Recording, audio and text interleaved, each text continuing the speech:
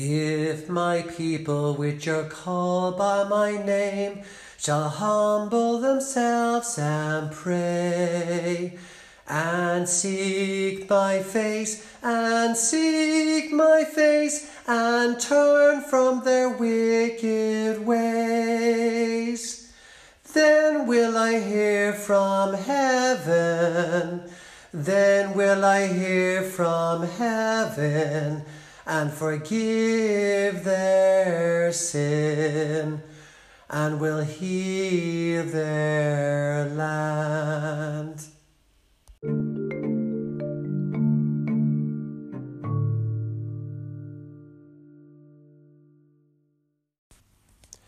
Well, welcome once again to this next episode of Rend the Heavens, Lord Come Down podcasts. Haven't done too many podcasts this year so far, as some of you may have noticed. Just been doing a bit of thinking and reevaluating, spiritually speaking. Probably a bit discouraged as well in one sense, but I believe God wants me to continue doing these podcasts to see, and hopefully that God can stir up the church for revival, for people who are listening. A few weeks ago, I did a message called God in a State of Shock. You can see that if you haven't heard already. And I was talking about from a passage from Isaiah 59 and verse 16. And it says here, and God saw that there was no man and wondered that there was no intercessor. That word wondered means God was in shock that there was no intercessor. Somebody who was standing between the judgment of God and the mercy of God for the people of Judah or Israel. We know that's what an intercessor does. He stands between God's judgment and between God and the people that he's going to judge. It can also make a difference going from judgment to blessing or revival. But God saw there was no intercessor, and therefore he was going to bring judgment instead, as the rest of that chapter says.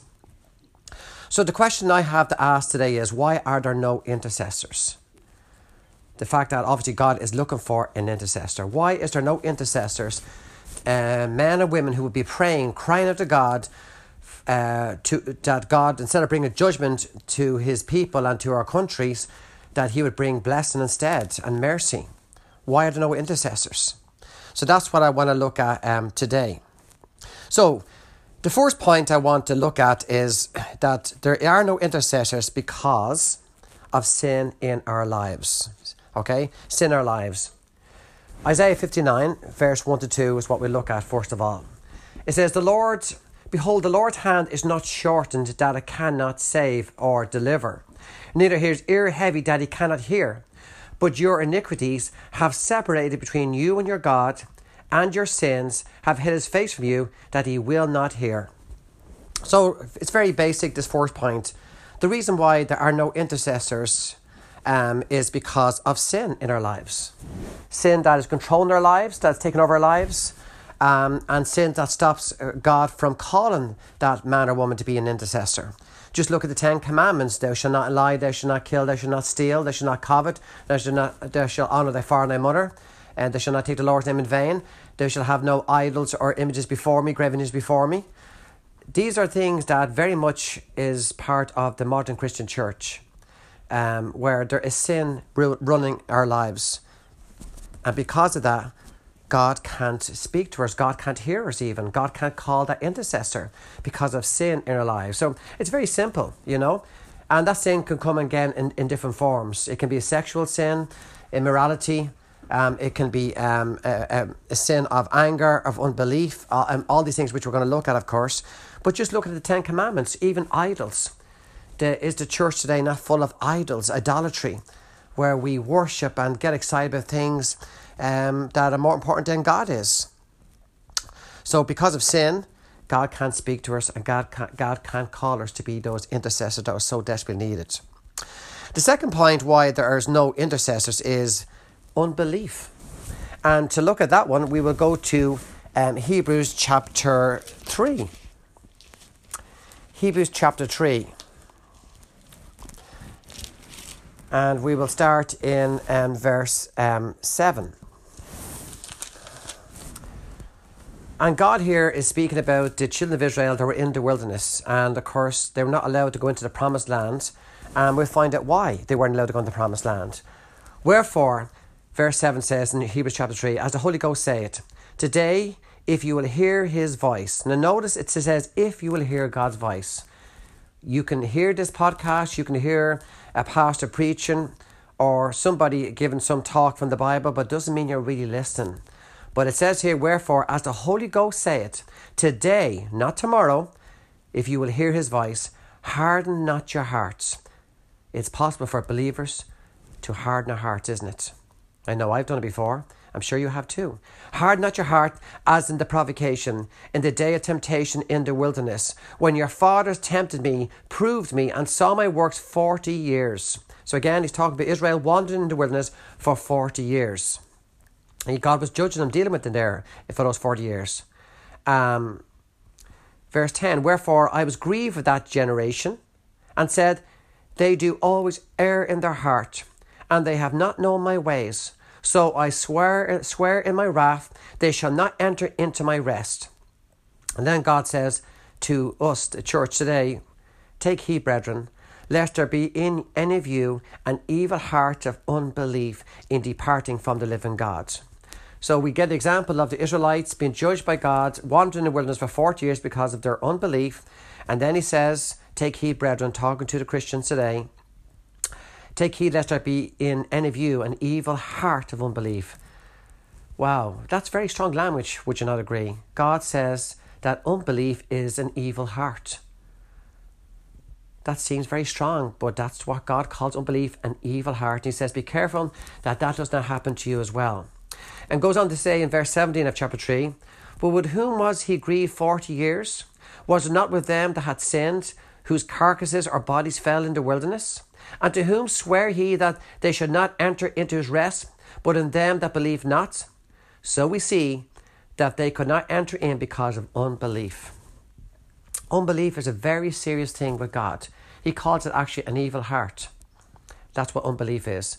This cost the lives of the Israelites. And not only did it cost them their lives, but it cost them a great blessing that they were promised to go into the promised land, which God had never broke that promise, but they didn't believe that God could do it.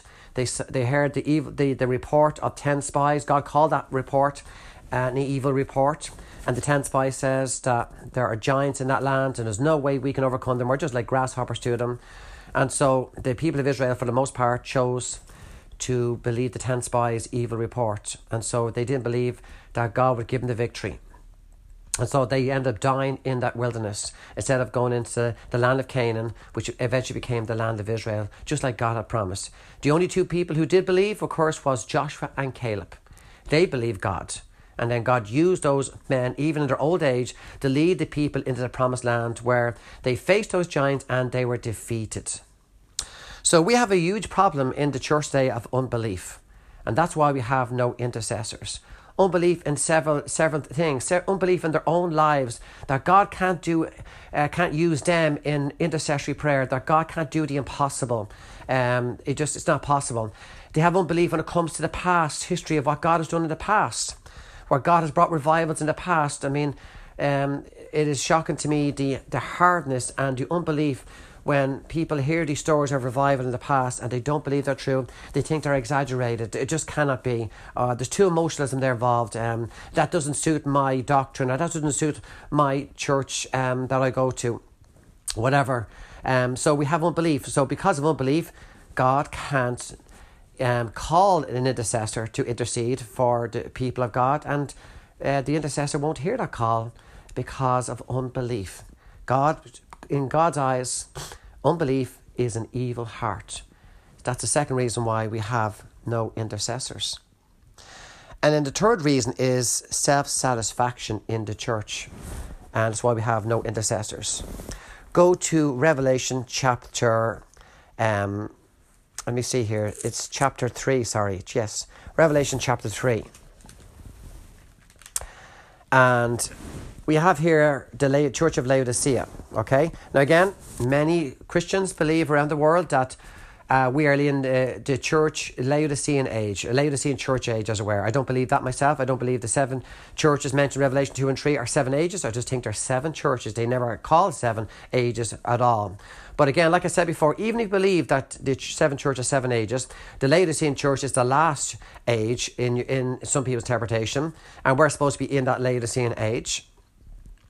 But again, I believe it's just a church that was what God calls lukewarm. And so God talks to this church and he says in verse 16, so then because thou art lukewarm and neither cold nor hot, I will spew thee out of my mouth. Why? What do you mean? What does God mean that the Laodicea church is lukewarm? Well, then he says in verse 17, because thou sayest, I am rich and increase with goods and have need of nothing. Don't need revival. Don't need revival. Sure, we have everything that we need, Sure, we have church services, we have preaching, we have prayer meetings, we have Bible studies, we have youth meetings and all kind of stuff. Everything is fine. We don't need revival.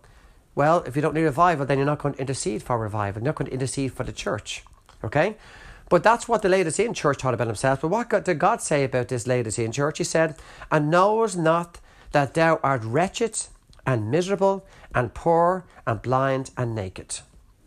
So we have the evaluation of the church itself about what they think their spiritual state is, and is totally opposite to what God sees. Well, God is the great physician. He's the great doctor, isn't he?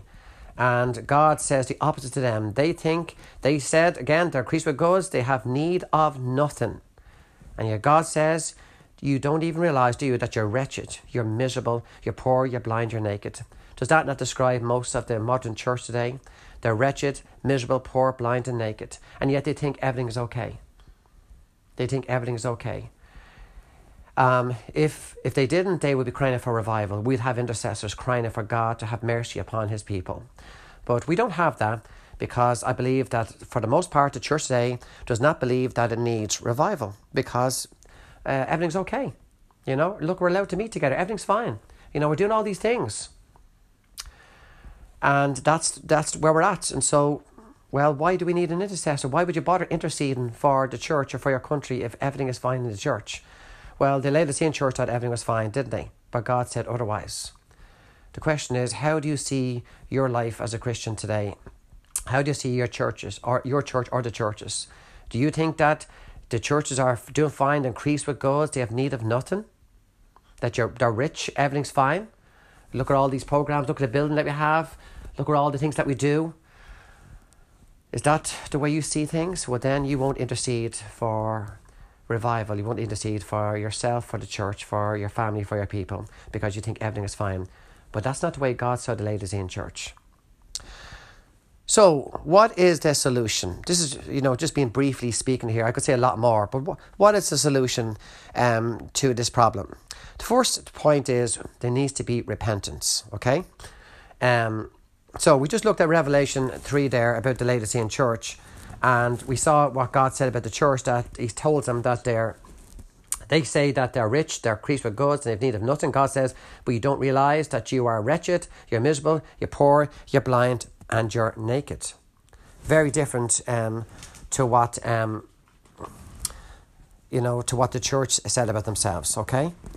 But here's what God says to the Laodicean church.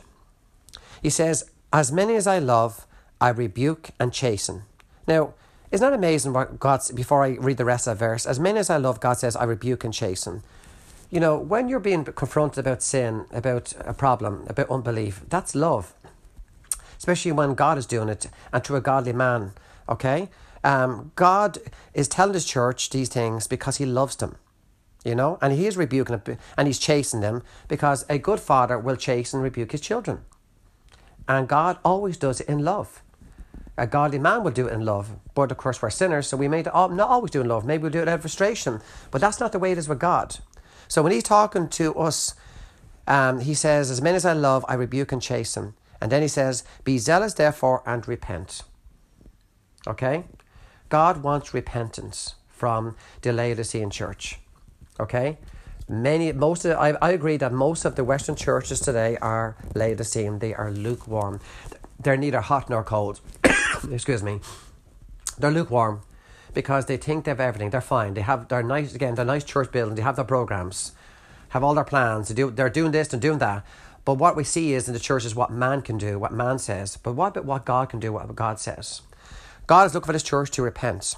Okay? And he's not the only church he told to repent. He told the church of Ephesus to repent in Revelation chapter 2 as well. And we see here in verse 5 of chapter 2 of Revelation to the church of Ephesus, he says, "Remember therefore from whence thou art fallen." That's something that we should all consider. You know where you've fallen. You know where you've lost the fire. You know where you've fallen from that power, from that blessing. "Remember therefore from whence thou art fallen, and repent, and do the first works." The first works, I believe, is when you were first saved, the excitement and the love, the zeal you have for God. Go back to that again. Or else, he says, "I will come unto thee quickly, and will remove thy candlestick out of his place, except thou repent." The word repent is mentioned twice.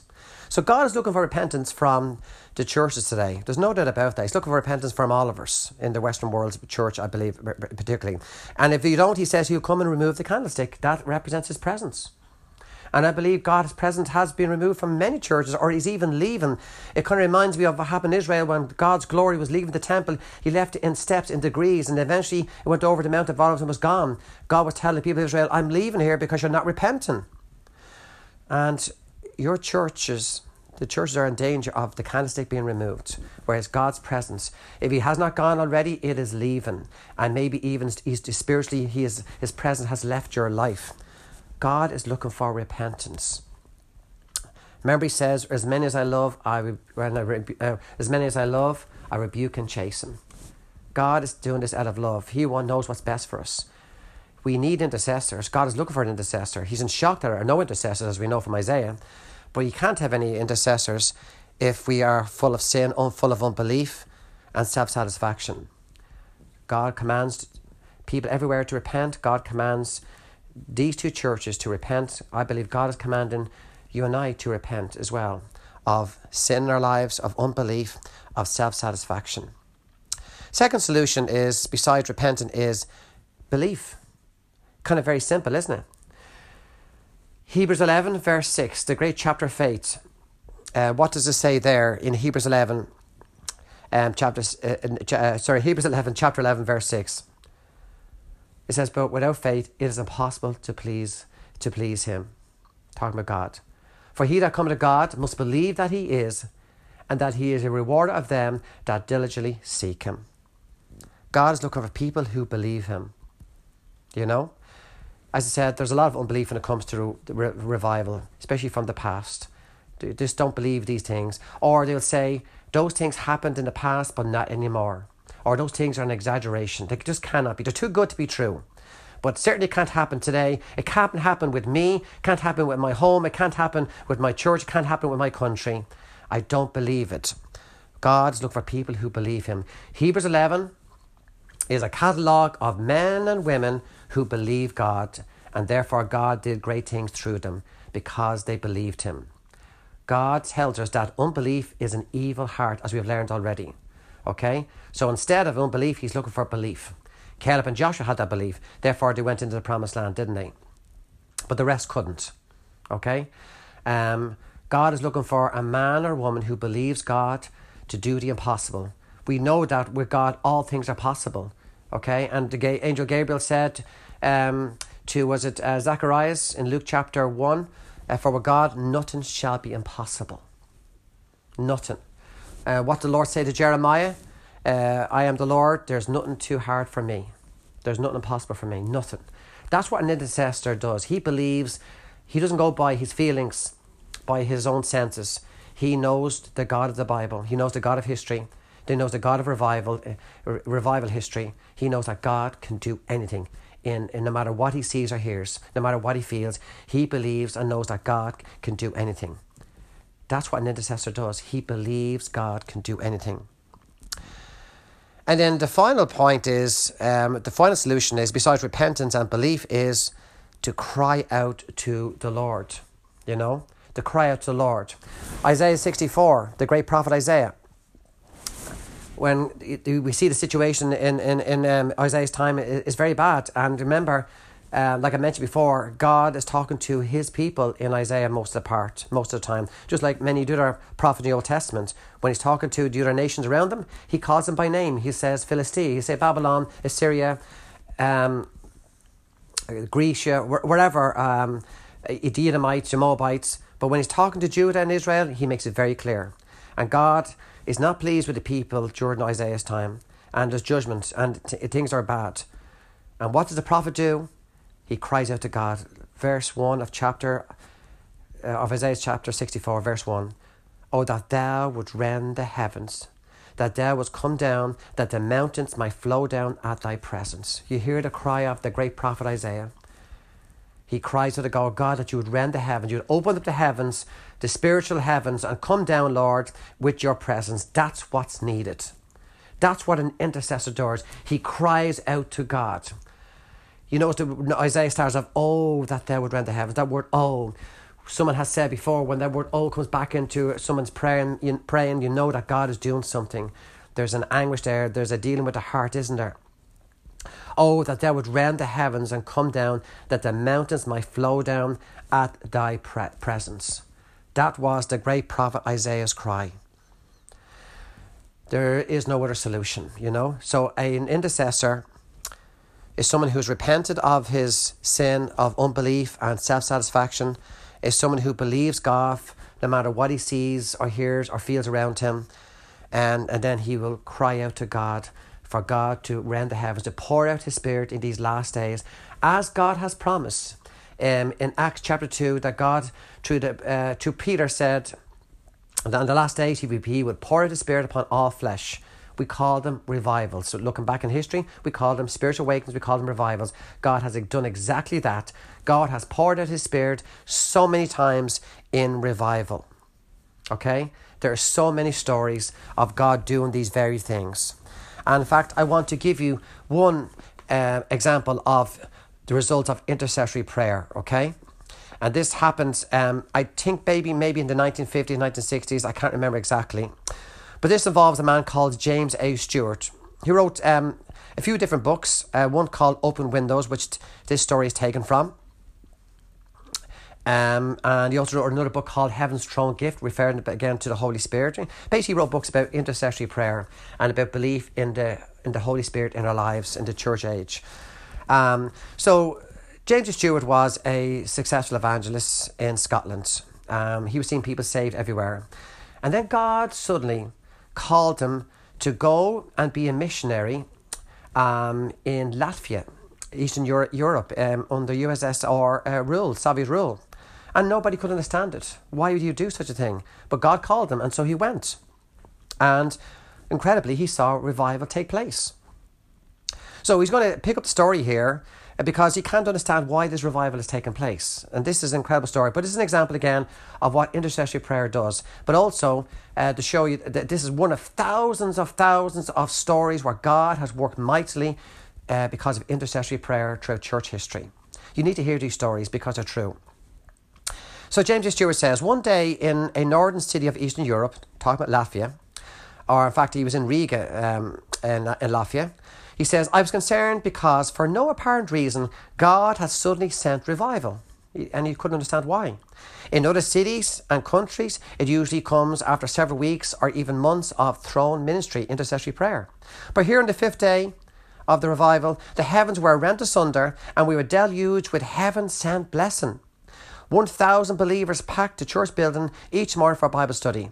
Thousands heard the gospel in the evening in a larger auditorium. So great was the hunger for the word among the unsaved that there was no room for the believers in the evening service. I asked them to go to their own churches and pray. The spiritual distress among the unsaved was great, as the sword of the Spirit stabbed their hearts night after night. It was midnight and after before I could leave the building. I was greatly disturbed in my mind. I could not sleep, being at a loss to explain the open windows, as it were, quoting from Malachi chapter 3, verse 10. I had arrived unheralded and unknown in this country, only by the invitation of the Holy Spirit. The meetings had commenced on a Friday night with some 7 people at a prayer meeting. One evening, the Lord very kindly allowed me to discover the secret of the blessing. How come this revival was taking place, where thousands were getting saved? The church was being revived. God gave him the secret. Being afraid, he says, that I would not have sufficient power of the Spirit to proclaim the evangel or the gospel to the thousands who had gathered, I made my way to the basement of the auditorium in order to have a few minutes more of prayer. I began to pray in the darkness, but it was not long before I felt an overwhelming sense of the majesty of God. I knew right away there was someone else in the large basement praying. I quietly put on the light, and there I saw at the extreme end of the basement some 12 sisters, Christian women, flat on their faces before God. They were totally unaware of my presence. They were inside the veil, touching the throne by the power of the Spirit, while upstairs God was working mightily among the unsaved. That was intercessory prayer there. These 12 dear sisters were praying on their faces in that dark room, and that even when he walked in and turned on the light, they didn't even look up. They weren't even aware that he was there. They were so engrossed with praying on their faces for God to pour out his Spirit in the meetings above in the church auditorium. That is an example of intercessory prayer. That is an example of revival praying. And again, there are stories like this by the thousands. By the absolute thousands. And you need to read about those stories, because there's a lot of unbelief, as I say, when it comes to revival. Ephesians 3 verse 20, and this is where I'll close. This is an incredible promise. Now unto him, talking about God, that is able to do exceeding abundantly above all that we ask or think, according to the power that worketh in us. Did you hear that? An intercessor reads verses like this and this is where he gets his fuel from. And this is where we get our encouragement from, our motivation from, when God makes promises like this. Again, I'll read it. Now unto him that is able to do exceeding abundantly above all that we ask or think, according to the power that worketh in us. Notice God doesn't say, now unto him that is able to do abundantly above all that we ask or think. He says he's able to do exceeding abundantly above all that we ask or think, according to the power, that's the Holy Spirit, that worketh in us. The Holy Spirit is inside every Christian. There is power there, untapped power there. Not for your own selfish reasons, but for the glory of God, for the salvation of souls, for the revival of the church, which is so desperately needed. That is in Ephesians 3 verse 20. Look what God's able to do. And some people think that revival is only for the past age. But this verse 21 then says in Ephesians 3, unto him, talking about God, be glory in the church, right? In the church, glory in the church by Christ Jesus, when? Throughout all ages, world without end. So get this notion out of your minds, which is false teaching and unbelief, that the revival age has passed, where in the Laodicean church age there's no revival. God says here, unto him be glory in the church by Christ Jesus throughout all ages, world without end. Okay? God wants to be glorified in the church throughout all ages, by Christ Jesus. He's not satisfied having a church that is struggling, that is compromised, and that is weak. That does not please God whatsoever. Okay? It just doesn't. God is able to work throughout all ages here, okay? A subnormal and backslidden church, someone once said, is an insult and a disgrace to a holy, powerful God.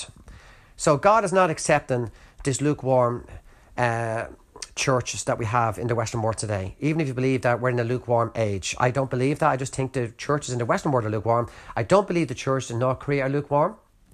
Or the Christians in North Korea. I don't believe in the Christians are lukewarm in Afghanistan or in Iraq or Iran. Not at all. These people are on fire, actually. And these people are actually praying for the Western churches, Western Christians like us, to know persecution, so that we'll know the blessing of God. We'll know revival power. And that is actually true. Okay? So God wants to pour out his Spirit through all church age to show his power, not just in the past. Okay?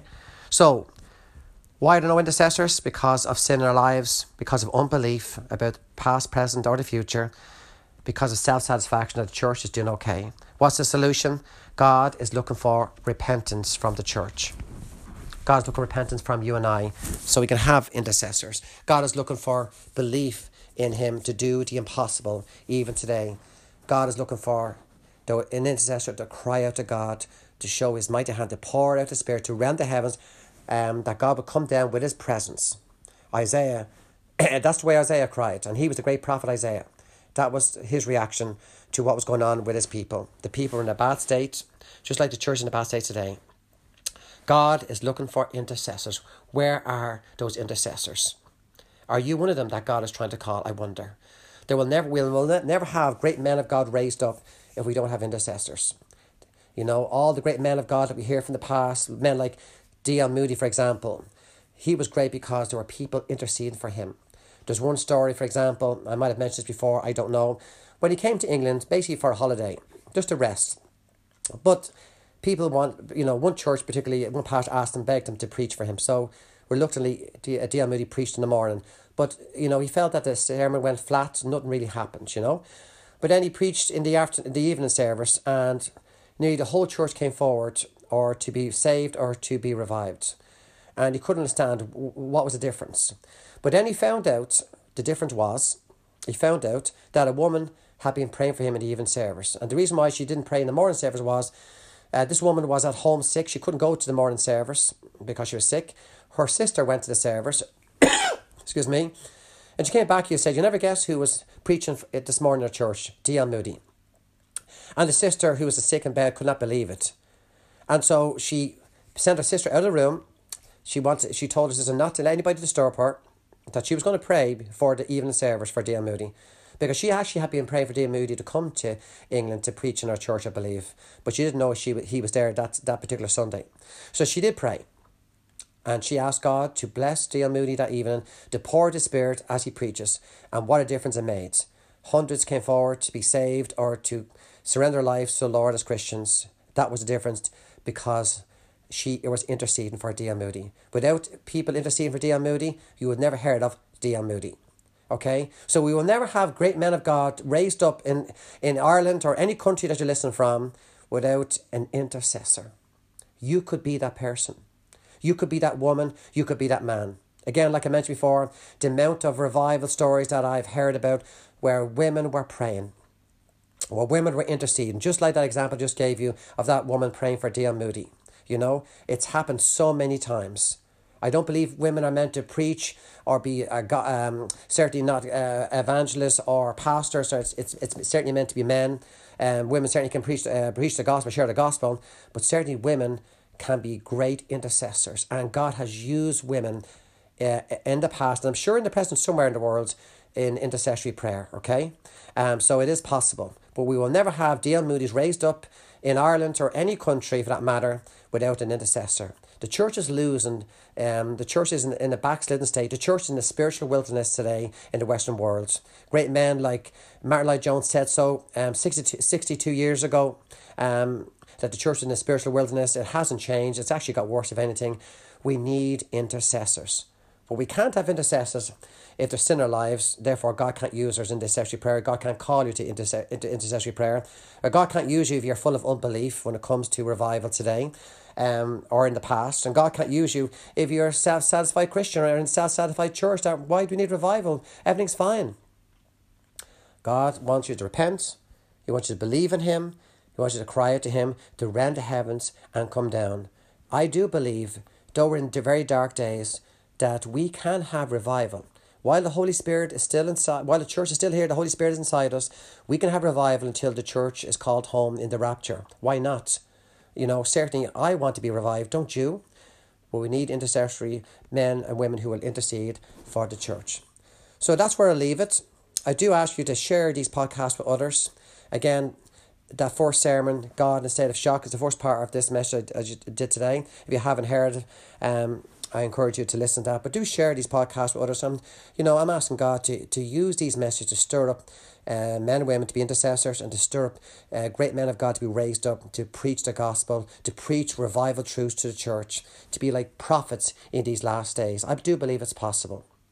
So I'll leave it at that. God bless you, and I'll talk to you again soon. Amen.